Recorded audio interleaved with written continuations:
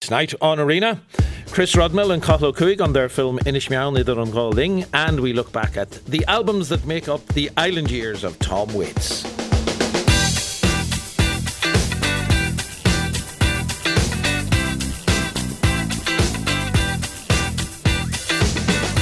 Five 51551 is the text. You can tweet the programme at RTE Arena, and of course if you want to listen and watch, you can do so on rte.ie/radio/watch-live. 1973 was the year that a young, eager film student, Chris Rodmell, took himself off to Meáin to document life on the island. At that time there was no electricity, no running water on this, the least populated of the three Aran islands off the coast of Connemara in County na Gaillimhe. Chris made the film Another Life with the footage that he shot there. The film shows the harshness but also the beauty of the place. We see a strong community, but one that knows it's facing an existential crisis with the shadow of emigration looming over all that goes on. Now, 50 years later, Chris has returned to Meáin with his camera to document what has changed and indeed what has not. This return visit itself is documented by Cathal Cuig, and that film, Meáin idir an Gáling, will be broadcast on TG Cahar on Tuesday the 28th of December. Delighted to be joined by Chris Rodmell, agus fáilte of Cathal Cuig freisin atá an líne ling a nocht. Chris, let's start with yourself. You were 19 when you landed on Meáin for the first time in 1973. What brought the 19-year-old Chris Rodmell off to Meáin? How did you know about it even? Well, good evening. Yeah, it was fascination for something that I found in a book that said it was the most primitive community in Europe at that time, with the no electricity and no running water, and that was a trigger for me that it would be a good place to attempt to make a film. Now, and to shoot photo series. Yes, and indeed we're going to tweet some photographs. We have some photographs from that 1973 visit, and one in particular which is compared with the current day, and I'll talk specifically about that shortly, but they're available to look at RTE Arena. But if you arrive into a community and say, "Hi, my name's Chris and I believe you're the most primitive community in Western Europe, can I take some pictures?" You'd want to be You'd want to be a brave young man to say that, and you might understand why people might say, "I'm not sure that we really want you to look at us in that fashion, Chris. Thank you." Absolutely, yeah. No, gently.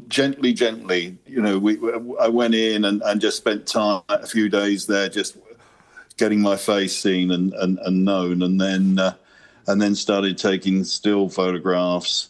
And then by about day 5 or 6, I started shooting some film, some moving image. You refer to, or your goal certainly at the time, and what you do, I suppose, Chris, is visual anthropology. Explain that term to me. Well, visual anthropology. So you're looking at the community and trying to explain the community in a visual medium, whether it be film, photography, or in fact drawing. It's trying to get to the soul of that community and get to the heart of it and understand it. What was the reception like for you back in 1973?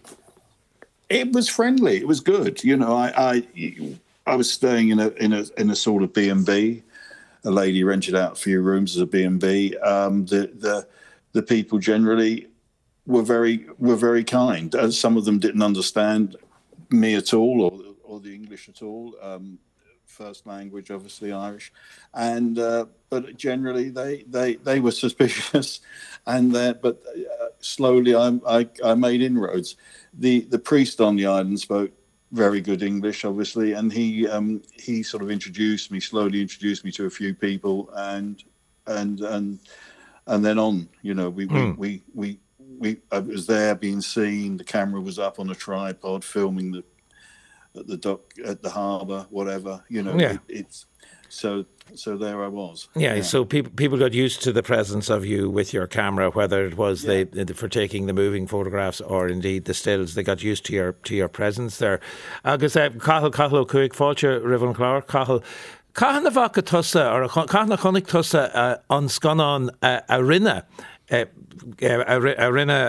Chris ag an náim sin. When did you see that film of Chris's then, Another Day? Chonig tú é?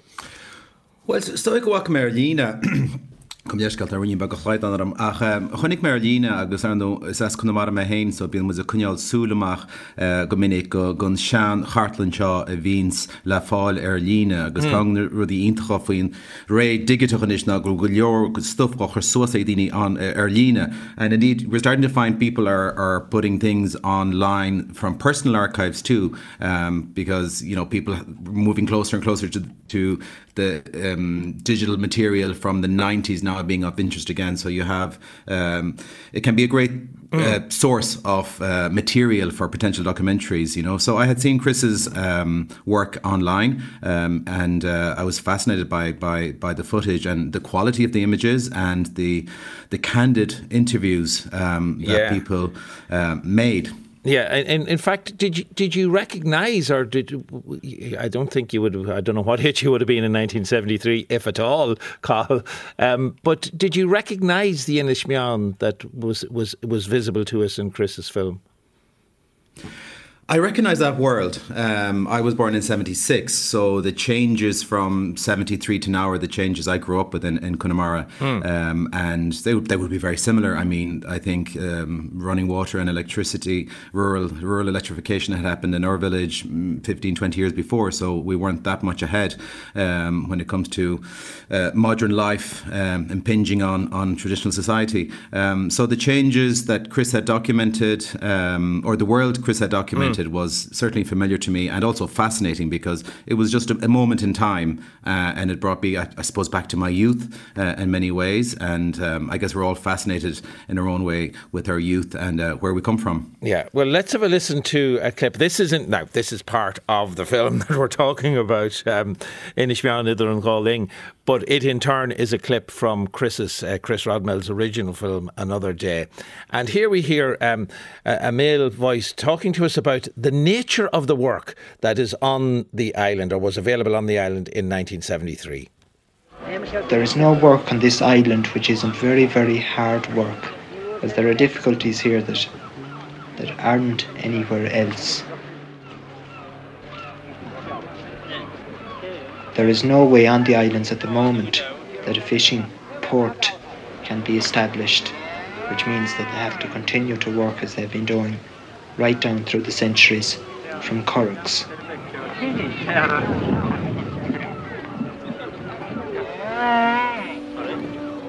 And there we have it, a clip from Another Day, the film that Chris Rodmell made about Meáin back in 1973, and it is now part of the current film we're speaking about with Chris and Cathal Cuig, a film called Idir an Gáling, Meáin Idir an Gáling.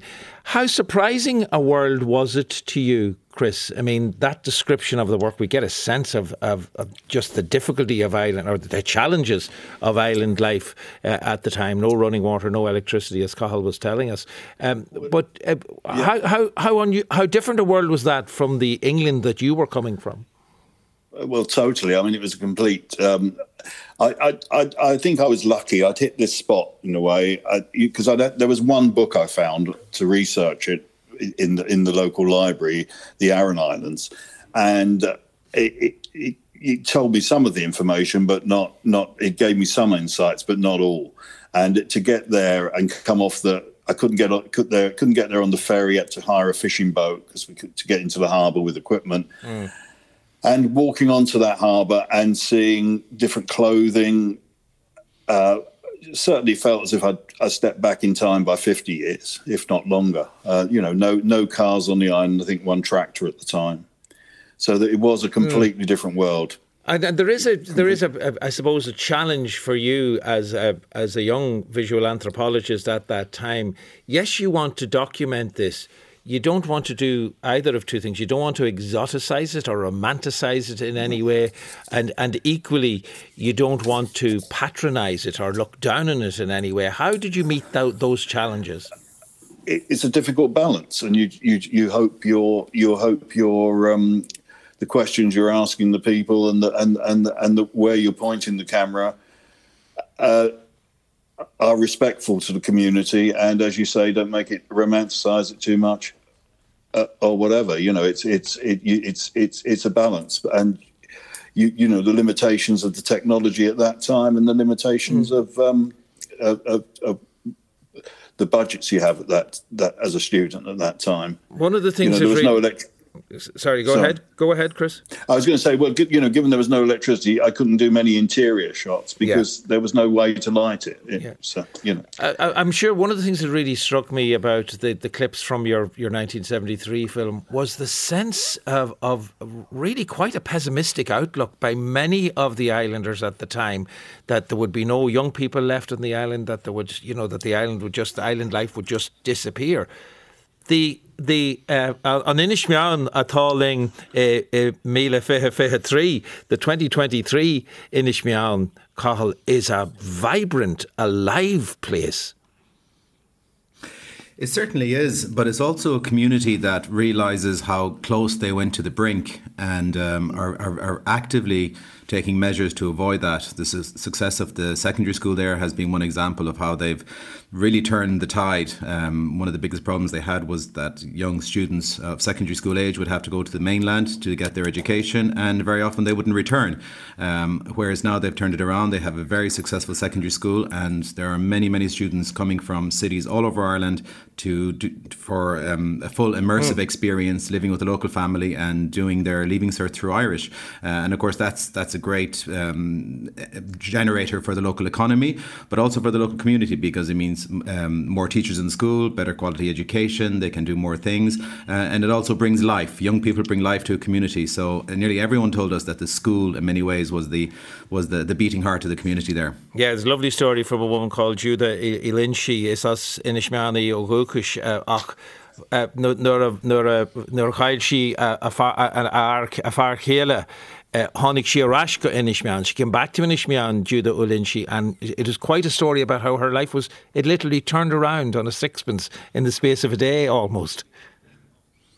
Yeah, she was very interesting. She had a very interesting story. She immigrated to. I think she was the first girl to go to the boarding school in Spiddal when the education came in, and then she eventually immigrated to San Francisco, and then was married in Kerry for decades. And when her husband died in recent years, she came back and she just found a new home. She found a very spiritual home on the island, and was telling us how in her youth she was always told by the elders of the community that this island will be left to the seagulls one day. And she said, I'm so happy in my mid-70s to see that is not the case, that this island has a great future and a great community, and that things are getting better. And it was very positive, I have to say. Yeah, and there's another young family there. I can't remember their names just offhand. He's a computer engineer, and himself and his wife, they've both moved there.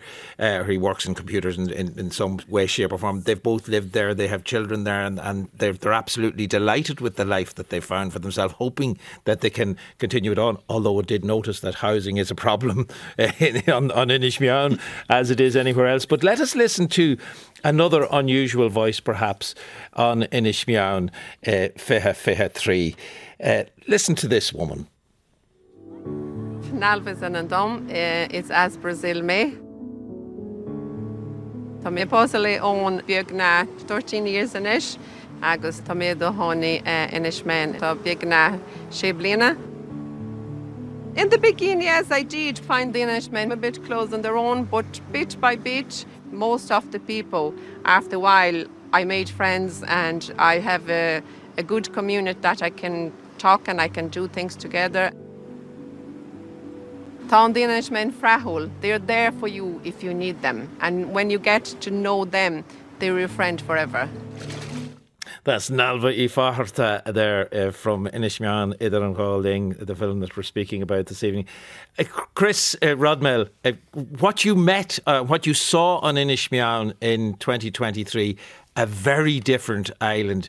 I mean, the presence of people like Nalia there that we heard, the presence of the young people who were in the secondary school, and the kind of vibrancy that was there. What was the most surprising aspect of things for you? Have we lost Chris, or is he still there? No, we seem to have lost him. I'll come back. I'll come back to you, and maybe we can get him back up, Cian. The story that we find there, it really is one of a rejuvenated island, mostly because of those the influx of new people. Yes, it certainly is. I mean, Nalva is a very interesting character. She's married to Owen, who's the principal of the local primary school. She's from Brazil, and their children speak beautiful Portuguese and Irish, and it's a real joy. And we had them singing. They sang for us in Irish, and of course they were all playing football, and they're great footballers too. So that's great for the local football team in the future. I love too to hear she has beautiful blas Connemara, Gonaris, but also how her English accent slips from the Brazilian side into what it sounds to be like a very Meáin accent, Meáin freshen. Yeah, Keintse, agus stoi rud cheap ma héna bhí an simú agus mu aana seo, bhí se sort gúnaí cluistein go an muintir in Meáin beganín níl sam cúhalach ach príomhaideach. And you certainly get that feeling when you arrive there first. But then slowly as you get to know people, you realise that what they're not actually cold or shy or reluctant to talk. They're just very protective of what they have, and they realise what they nearly lost. When Chris came in 73, we have to remember islands there was forced exile from many islands on the west coast of Ireland, the Blaskis, we had it all over the western seaboard, and people were very, very afraid that they would lose their community, they would lose their island, and they would lose their future. So they're very protective of what they have, they're very protective of the language, they're very protective of the environment. They're really cautious and worried about any form of mass tourism coming in because the island can't sustain it. But on the other hand, there's a thriving, living, real community here, and it's an exceptional place. I mean, as Judas says in one line, Clocha Musawariga, they're a rock in the ocean, and they're living on this rock. Absolutely. It really paints a wonderful picture. Now, I think we have Chris back there now, and I have two pictures up, Chris, on at RTE Arena. One is of the schoolroom when you took the picture back in 1973, and one is of the schoolroom as part of this current film, Idir an Gáling. I just had asked you as you dropped out there, Chris, what was the biggest change for you on this return visit? I think the amount of young people there were, which I guess that was because of the secondary school, the amount of young people that are around, that it was only probably 30 children on the island back in 73 in the primary school. So that was the biggest change, and the fact that the knitting factories is doing so well for the community in terms of the economy. Yeah, providing work. Yeah, Thorlach the Backlum very much involved in that, and we get the story of that particular side of things as well. It is a fascinating film. Just one other question, Chris, actually. Linguistically, in terms of the language, did you notice any difference from your first visit to the second visit? No, do you know, I think there's still, it's Irish first, language first. Yeah, I was very conscious of that, and because I was producing a photo book at the same time, I decided to do it in Gaelic and in English for the text that is in there. Because there is no way that I can translate Meáin Idir an Gáling. It kind of means between the two times being with us, but that doesn't fully translate it at all. It's just a wonderful title that can only be said in Irish, I guess.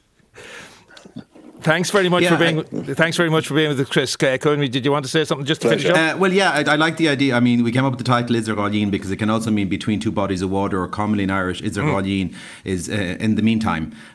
So it's kind of both the idea of being between both two times of the past and the way they hold on to their past and treasure it, but are also looking towards the future and making damn sure they'll be there in 50 years' time. Well, listen, Tá Galéir go méid bio ag an am seo ríis.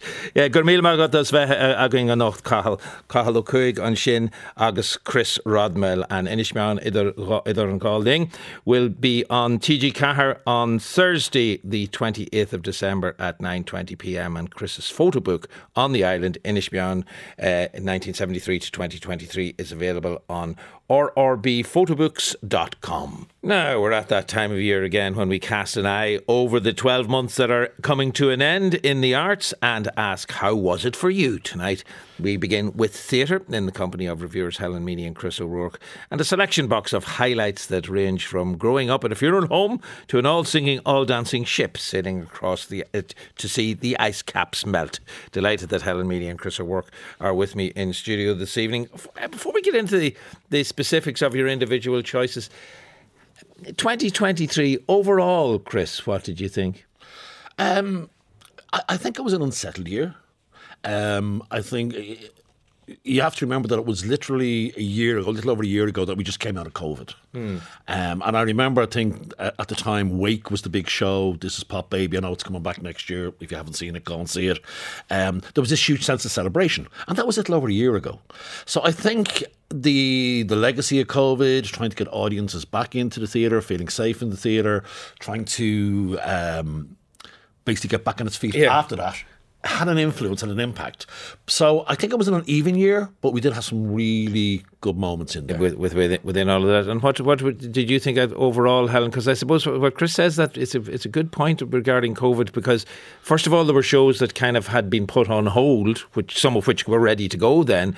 But also there was a lack of, people couldn't forward plan because they didn't know when will the theatres actually be back open and when will we be able to give live performance again. It was a difficult one to set things in motion. Yeah, really hard to navigate that return, and also without new productions in the pipeline because of the cessation of activity. So I felt as if this year took a while to begin almost, that it was really by the time we got to, say, Cork Midsummer Festival and the Fringe, so we began to see the new work, the interesting, exciting new work coming through. But of course, not only coming out of the pandemic, but theatre artists have been hit by the cost of living crisis and the housing crisis. So I think the theatre community are under an awful lot of pressure, and it's really hard because, of course, as we know, everybody's freelance. So and people are leaving the major cities, moving out of Dublin in particular. So I feel then, and that puts a lot of pressure on the established companies and organisations to try and make work that will bring in an audience, and that's for their revenue as well. I think it's a difficult time for theatre and for the performing arts in general. Yeah. Okay, so you certainly have laid out some of the challenges that are facing the theatre companies at the moment, no doubt about that, and actors and all of those involved in that particular sector of the arts community. We've asked you to pick 4 of your favourite shows, and you both chose, in fact, Fun Home the Musical at the Gate Theatre. Helen, let's start with you. This is based on a memoir by Alison Bechdel, and we know that name, Bechdel. If you know anything about film studies, Bechdel is the famous measure of a film in terms of the gender representation within it. What was she doing in this particular, or what story is she telling here? She's telling her own story. Yes, she's telling and that of her father, who was a closeted gay man and to whom she was very, very close. And she's a graphic novelist, and this is a graphic memoir. And she's looking back at her childhood and her struggle to come out as gay, and she's linking that with her observation of her father's difficulties, and he never came out, and it's tragic so that it's the joy of her finding freedom balanced by the sadness of his life, and he lived a lie as a straight married man, and she manages to keep those two sides in a beautiful kind of counterpoint, and with music and dancing and wit and and in some ways, they often say that the journey from page to stage is quite a difficult one. She's going from graphic page to stage. And she managed it. Well, it's the production as well, but I think it's there in the writing. It's done very well, this adaptation of a graphic novel to the stage, Chris? It's absolutely incredible, and I think Roisin O'Brien did a great job with the directing of it, in terms of realising those comic colours, those graphic novel sensibility, and keeping that very much alive. And I think it's one of those wonderful pieces, because musical theatre quite often, the musical scene is just pure entertainment. It's meant to be light entertainment, but with this you get the fun and the serious brought together in this wonderful production. Like, one of the songs for me, the standout songs, would be in Changing My Major, where she sort of realises she's in love with somebody of the same sex. It's just so beautifully done. So you're getting this wonderful kitsch quality, but this wonderful seriousness, and it just comes together perfectly in that production. Right. So you both, I think that's kind of top of both your lists in some ways. Let's go to Belfast next, to Northern Ireland and the Lyric Theatre. Agreement. This is a play by Owen McCaffrey about the final days of the negotiation that led to the Good Friday Agreement in 1998. You would think in some ways here, how do you put an agreement up on stage? Whatever about a graphic novel. An agreement is it's about clauses and sub-clauses and tiny little nuances in the language that's used so that agreement is found. Yes. How was this presented to us? You might think that this is not dramatic, but and so the challenge was to bring all of the negotiators into the room and to create that classic dramatic, thing that they can't get out. We've only the clock is ticking. So it's the last 4 days, and so it's it gives us that sense of, if you've ever thought what goes on in these negotiations, what was it actually like to be in that room, and this is what is being fictionally sort of created for us. And actually, even though of course we know the outcome, the tension is very, very high, and the performances are just excellent, particularly Andrea Irvine as Mo Molam,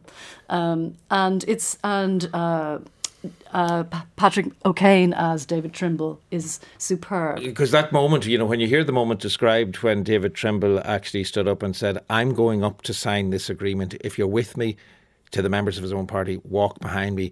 If you're not, I'll be going up by myself." I mean, that takes phenomenal risk. That has an inbuilt tension in it. So I guess that's what we saw on stage, that type of thing. It is, and everybody trying to tell the other people what they wanted to hear in that moment, with John Hume being really, really, really central and utterly dogged and very courageous. So it was really about a study of compromise and courage. To actually get this thing over the line. But there's a lot of humour in it as well, actually, particularly when Tony Blair's helicopter arrives, this big dramatic flurry, and Mo Molam says, "Oh, here he is, the Messiah." So they're bringing out all the tension between Mo Molam and Tony Blair, as in they are, dramatising them, and some of it is taking license. But so in order to relieve that tension for the audience, there are some hilarious aside. Do we get the famous line that I remembered at the time thinking, really, did you just say that?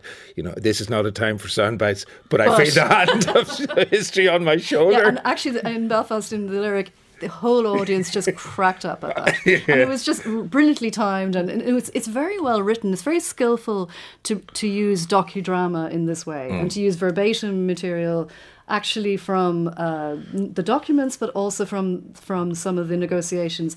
So it sounds as if it might be very dry, but actually it's really gripping. Yeah, and they've had a great success with it in the lyric, and they've won all sorts of awards, and they're taking it to New York. Have we seen it? Have we seen it in Dublin yet? Did you see it? No. No, I saw it in the lyric in Belfast, and it's going to New York in the spring and then coming back to Belfast. So I really think it's an important piece of theatre. Yeah, I'm sure Tony Blair's scriptwriters didn't think they were writing a great joke when they wrote that line for him. Chris, let's move west now to the Galway International Arts Festival. One-man show that you've chosen in this case by Raymond Keane. Not a word. I think it's probably the hint is in the title there. It is. It definitely is. I think we've had a lot of. We have a lot of one-person shows, and I've referred to some of them as the ready-made play, and they seem to follow a very certain formula of, it's somebody who's lost their mojo and has this midlife crisis or something, and then basically comes and lives their best happy ever after life. And it's not necessarily that everybody's telling the same story, but often they're telling it in the same way, which is fine if you can tell it well. And I think we've had some great examples. Stephen Jones in Fall to Earth, My Life with Bowie in the Dublin Fringe Festival. Katie Honan, How to Fall Flat on Your Face. 2 excellent one-person shows this year. Absolutely fantastic. But Raymond Keane went above and beyond with Not a Word, in which there is literally no word. Well, he's such a physical performer anyway, Exactly. having trained with Jacques Lecoq, wasn't it, in the celebrated mime artist? Yes. So there's a huge physicality to what he does anyway. Exactly. But it wasn't just the physicality. I think it was the whole theatricality, the costuming. He wore a mask just like a splurge of concrete.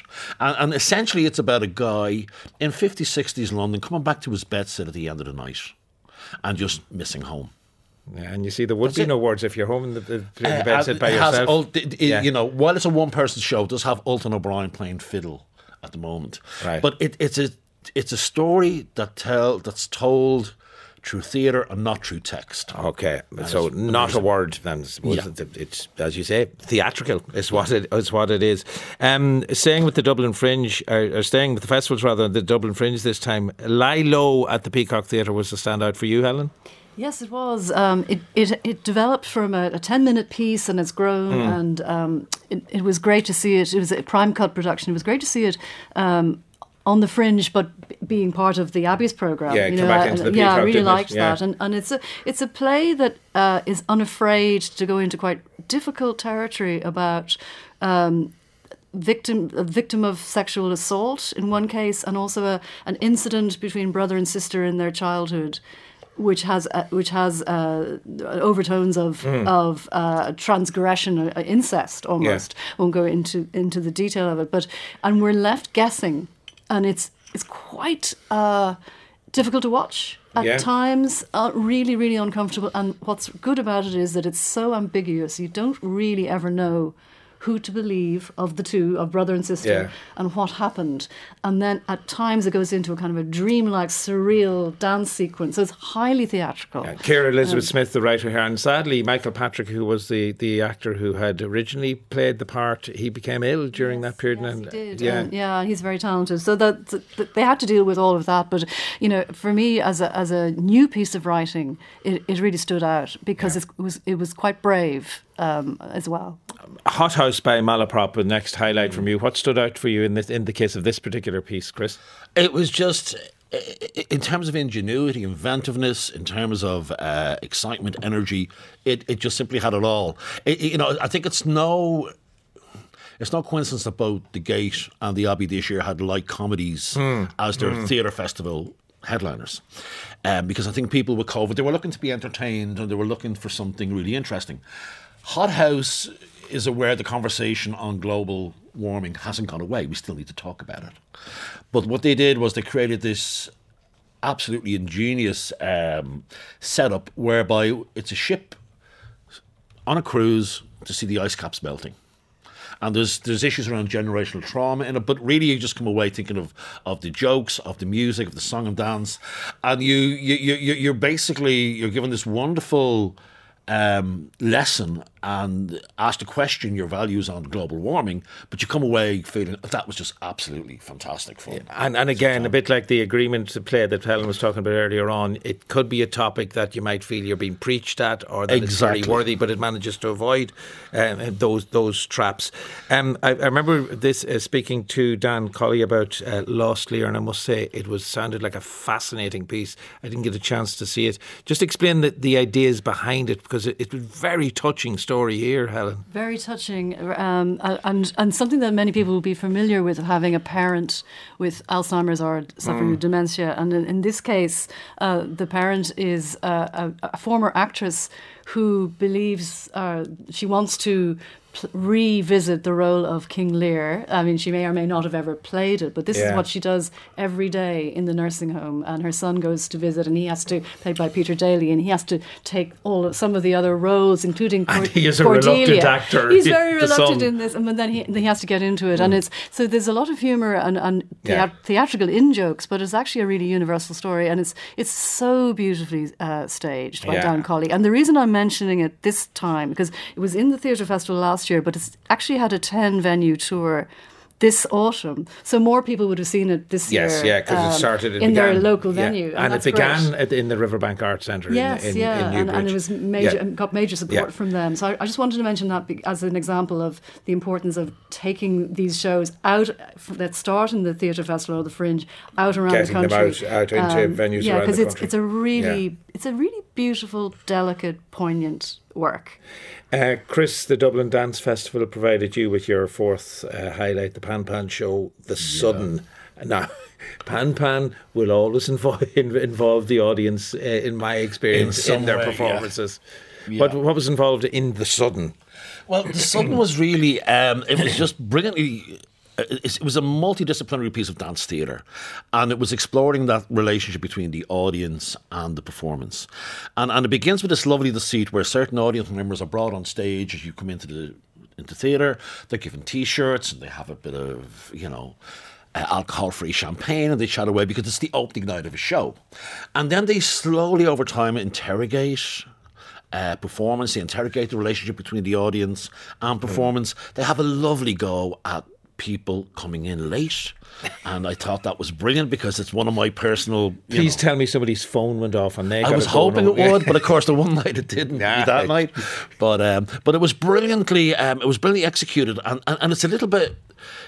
One of the things I find is people often think with dance, so what am I supposed to be looking at? And it's the difference between, say, looking at a Jackson Pollock and looking at a representational piece. You don't look for the same things. You see what it brings to you. You just go in and enjoy it. And Pan Pan hit you with everything. Well, there you go. Many things. For such a mixed year, there certainly were some very fine highlights in the four that each of you have chosen there. So a quick look forward to 2024. A couple of things, Chris? Well, I think one of the things I'm really, really looking forward to is Hammam. Yeah, we spoke with Louise Lowe about it the other night. Because that will probably kick off next year for the Abbey. Just about makes it into... exactly. Yeah, we should. I suppose we should point out that what it is, it's basically the Battle of Dublin. It's the battle in which Cathal Brugha was killed, but it's set in this hammam, an actual hotel of the time. Exactly. Yeah, and I think that's starting this weekend, but it goes into January. We also have Crab's Last Tape. Stephen Ray, which is coming. That sounds really, really good. That's a landmark production, isn't it? Yeah, I think the Abbey have taken a risk, I think, with their programme for next year, which is, as I understand it, it's 7 plays by 6 women writers to celebrate 120 years of the Abbey Theatre. And, we don't have time to go into it, but I think that brings a lot of baggage with it that, people might be curious about. And the Gate have a really interesting programme. Begins with the President, and then there's the new Emma Donoghue piece, and what's that? Annie Baker. Let Helen pick it up from... a fantastic American playwright called Annie Baker getting, I think this would be the first time for her work to be shown here, so that's really great. And the Emma Donoghue adaptation. So, anything that you would like to add into what Chris has been saying, something that you're looking forward to in 2024? I think those two so far, because a lot of the other programmes haven't really been announced yet, but I'll also be at Hammam on Saturday. Really looking forward to that. Kind of missed Anu this year. They were a bit absent. Yeah, so it'll be good. It'll be good to see them back in full flight with that. Helen and Chris, thank you so much. Hope that 2024 brings you lots of happy theatrical experiences, and thanks so much for sharing your happinesses from 2023 with us tonight. Closing Time and The Heart of Saturday Night are just 2 of the albums released by Tom Waits on Asylum Records. Then in the early 1980s, Waits was searching for a new sound. He left Asylum, split with his long-term manager, and married the writer Kathleen Brennan. Island Records signed him up and released 5 albums over 10 years, including the critically acclaimed Swordfish Trombones, Rain Dogs and Frank's Wild Years. Recently, Universal Music re-released the albums that were mastered by Waits and Kathleen, making them available on vinyl for the first time since they originally came out. With me in studio this evening is Pat Carty to discuss some of these albums and how they stand up today. But before we even say a word about him, let's listen to him. The smart money's on Harlow, and the moon is in the street, and the shadow boys are breaking all the laws.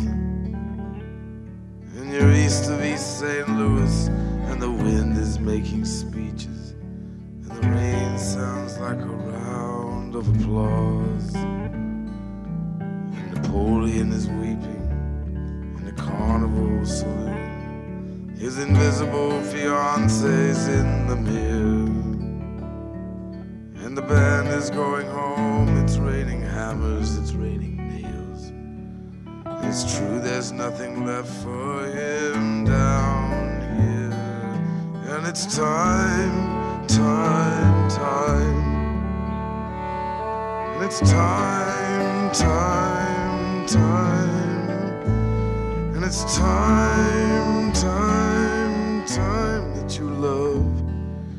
And it's time. There you go. That's Tom Waits at his sultry voice. Absolute just best. Let it play, Sean. Nobody wants to hear us. Time. That's from the middle of the three albums we're going to talk about. That's from Rain Dogs, in fact. But let's to look a bit at where this all fits into the Tom Waits story in some ways. He was with Asylum since his debut, Closing Time. that song sounds as if it could be from Closing Time, doesn't it? Yeah. That album was 50 this year. But he was still releasing hit albums. Why did he want to leave Asylum to go to Ireland? Well, I think you're using the word hit maybe a bit loosely there. I'm not sure he had a huge audience. I suppose he was what you call a cult figure. Yeah. But he felt... Would Closing Time not have been, or maybe that came, maybe maybe retrospectively, was it? Kind of like, yeah, I suppose kind of like a Velvet Underground kind of thing. It eventually sold a million. It just took 50 years to do it, you know. And he himself felt he kind of was painting himself into a corner artistically. He was just to him, now I don't agree with him, but to him he felt he was repeating himself. He'd had this character established to this kind of slightly inebriated piano player in a saloon that you could put a few dollars into the glass and he'd sing you a song and tell you a few jokes, that kind of thing, and he had the hat and the coat and all that kind of thing. And that was how people imagined him. And then, you know, so he was coming to the end of this Elektra contract that he had since Closing Time, and he was working on One from the Heart, which was a movie made by Francis Ford Coppola. And on the set of that, he meets Kathleen Brennan, who becomes his wife. He said it was love at first sight when she walked in the door, and they were engaged within a week, so she must have thought he was all right as well. And she kind of influenced him in an awful lot of ways. First of all, she changed his listening habits. So she would have, according to him, introduced him to things like Captain Beefheart, Harry Patch, who was this outside kind of composer who came up with his own scale and things like that, his own instruments. And also then she encouraged him to really go out on his own. So to cut off ties from, say, his old manager, Herb Cohen, who Tom felt was maybe dipping in the till a small bit, and also his longtime producer, Bones Howe, and just to really go out into the hedgerow altogether. And the other thing, I suppose it is important to remember that Kathleen Brennan herself was a writer, so she was going to encourage him into this kind of more... well, she would end up writing a lot of songs with him. Yeah. And sometimes, particularly the albums that we're going to talk about, they feel, to me, like theatrical performances. There's a sense of that off them.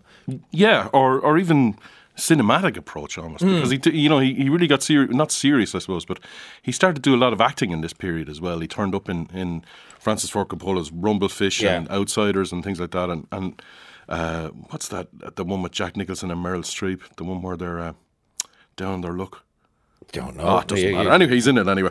But the cinematic approach. I mean, when you say theatrical, the third album in this series is actually designed as a stage show. It was first of all put on as a play, as a musical, and then he went in and recorded. Then that's Frank's Wild Years, the third one. Well, let's listen how he lays out his stall at the beginning of Swordfish Trombones. This is sort now I know we just played Time when that lovely, which has that kind of laid back feel of the piano player with the glass of whiskey up on the top of the piano. It has that feeling.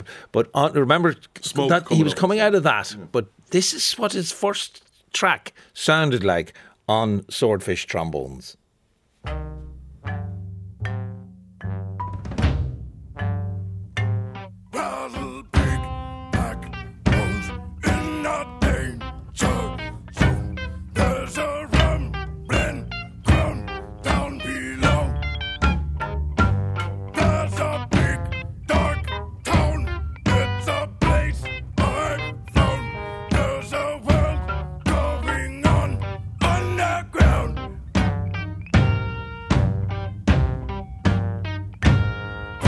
Alive.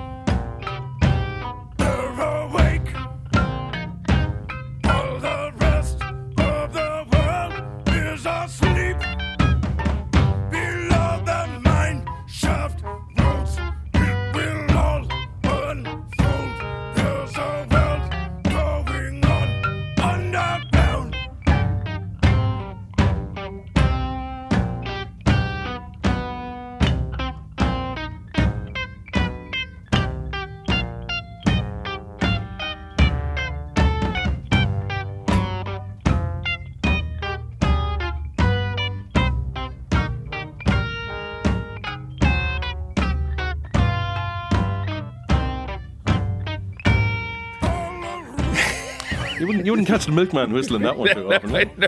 That is Underground, the opening track on Swordfish Trombones, the first of the Island Years albums of Tom Waits. Pat Carthy with us in studio this evening. By the way, if you want to watch us as well as listen to us, you can do so on rte.ie/radio/watch-live. It's impossible when you listen to that.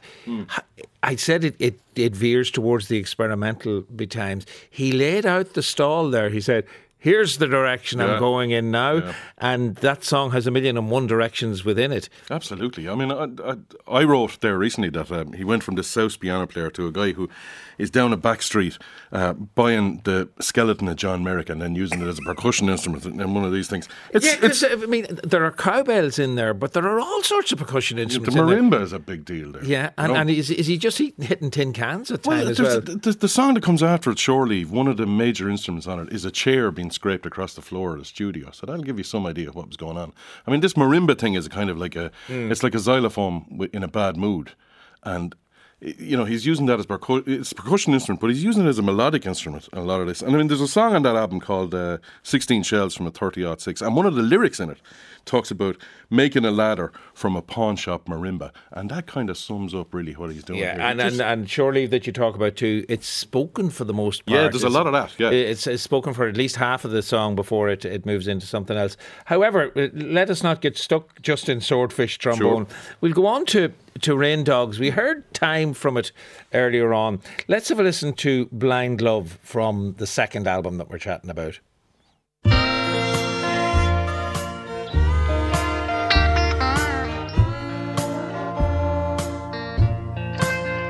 Now you're gone.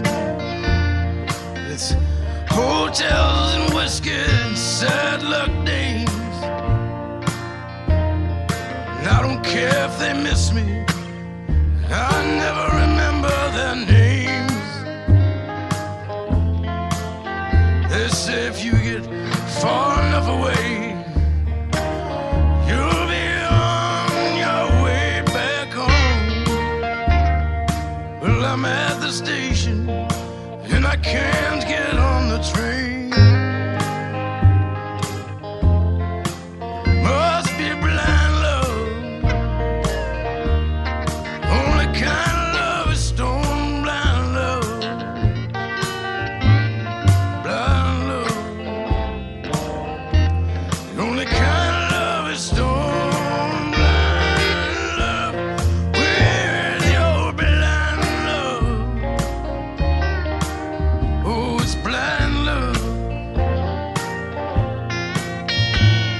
Stone blind love. The stone blind love. There you go. Tom Waits, country artist, and a man on that track with him who's celebrating his 80th birthday this very day. That's right, Mr. Keith Richards is 80 today. Who would have thought that? But he's on 3 tracks on that album. And, the distance between what Tom Waits was doing here and what the Stones were doing at the time in the middle of the 80s when they were making their worst records. So it must have been a great relief for Keith Richards to come on and do this. And he would work with him again. He's on Bone Machine, which is an album that came out later on. And he's on his most recent album as well. They became firm friends.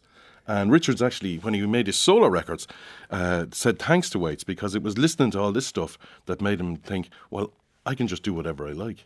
Because this is what Tom is doing. Yeah, by the way, and he was focusing, and again, you don't get it so much on Blind Love. Maybe you get it on some of the earlier tracks from Swordfish Trombones. He was focusing on his acting at this point in time. He had a young family, and just to go back to the question you were asking, Ironweed, I believe, is the album, is the film rather that you were thinking about, Meryl Streep and Jack Nicholson. He's in Shortcuts as well. Do you remember that? He's very good in that, actually. Yeah. What kind of response were the Island Years albums getting from audiences? Well, from audiences, I mean, I think he was getting a whole new audience, not a huge audience, but critically, they were absolutely adored. I mean, they were being called the best albums of the year. He was given Songwriter of the Year by Rolling Stone the year Rain Dogs came out. The NME raved about it. Spin magazine at the end of the 80s called Swordfish Trombones or Rain Dogs. I'm not sure which one. One of the best albums of all time. So these things were beloved, and his whole career after that, since then, stems from here. Yeah, and I mean, we were talking about another track on Rain Dogs, Downtown Train. Where there's definitely he's channeling his inner Bruce Springsteen. I think so. Yeah. There are tracks on Swordfish Trombones. I found myself in the neighbourhood. I thought this is kind of Randy Newman's, but his slightly more problematic younger brother. Yeah, I think that's pretty good. Yeah, I didn't think of that. That's pretty good. I mean, there's stuff like Gin Soaked Boy on Swordfish Trombones, which is Howlin' Wolf, really. But he's pushing it beyond. He's really pushing the limits of experimentation and instrumentation and all of them. Also with his voice as well. I think that thing that you mentioned about acting, like there's songs on Frank's Wild Years, like Temptation, where he goes from one type of voice where he's shouting and roaring to this high pitched voice, and then there's a song on there where he's channeling, almost Irish ballad singers and things like that. He's become an actor in his voice, if you know what I mean. This character actor, he's using his voice as another instrument in this. How about cacophony as ambience behind it, and then the voice over the top? All right, cacophony as ambience. Have a listen to a little bit of "I'll Take New York" before we finish up.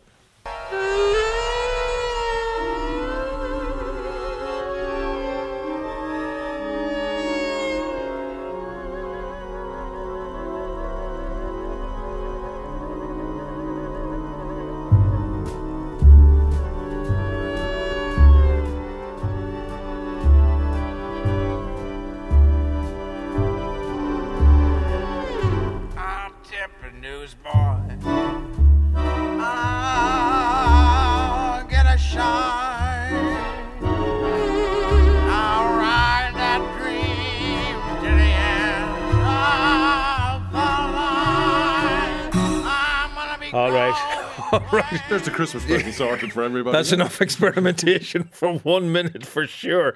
That is the song "I'll Take New York" from the third of the Island Years album that we're speaking about this evening. That's from Frank's Wild Years. Frank's Wild Years, 9 songs. Kathleen Brennan was deeply involved in the writing of this. But Frank's Wild Years had existed in a previous form on Swordfish Trombones, hadn't it? Wasn't there a song, kind of like a short story, it feels like? It is, yeah. The music on that song is almost straightforward. It's like Jimmy Smith, the organ player, is in the background, or the sound of him is in the background. Frank seems a settled guy. He's selling shirts. He has a wife at home. They drink Bloody Marys in the evening. But then one day he has enough, sets fire to the house, burns it down, the dog included, and heads out the highway. And there's another image that really is what he did to his career. He kind of set fire to it and headed off on the highway. Yeah, and did Frank's Wild Years make it as a theatre show? You said it was. It ran in Chicago with Waits as Frank, and then the reviews were a bit lukewarm. And there was plans to go to New York, but it didn't happen. So instead, he went and recorded it and then toured it and played here in the Olympia. All right. On that tour. And then there's an album then, Big Time, which includes, I think, some material taken from the Olympia. So where would you put the Island Years, just in 10 seconds, in terms of Waits' career? How important or how? The most important part of it, I would think. And what should be handed out in school to anyone studying music or anyone thinking they're an artist, this is the way to go. Don't worry about commercialism. Do what's inside you. Do what's inside you. There's good advice. Tom Waits, The Island Years, is what Pat Carty has been speaking to us about this evening. And that brings us to the end of tonight's programme. Leah Murphy researched. Mary Elizabeth Bruton was the broadcast coordinator. Cara O'Hare was on sound. And tonight's programme was produced by Reg Luby. Talk to you tomorrow night once again, 7 o'clock, here on RT Radio 1. John Creedon will be with you after the news.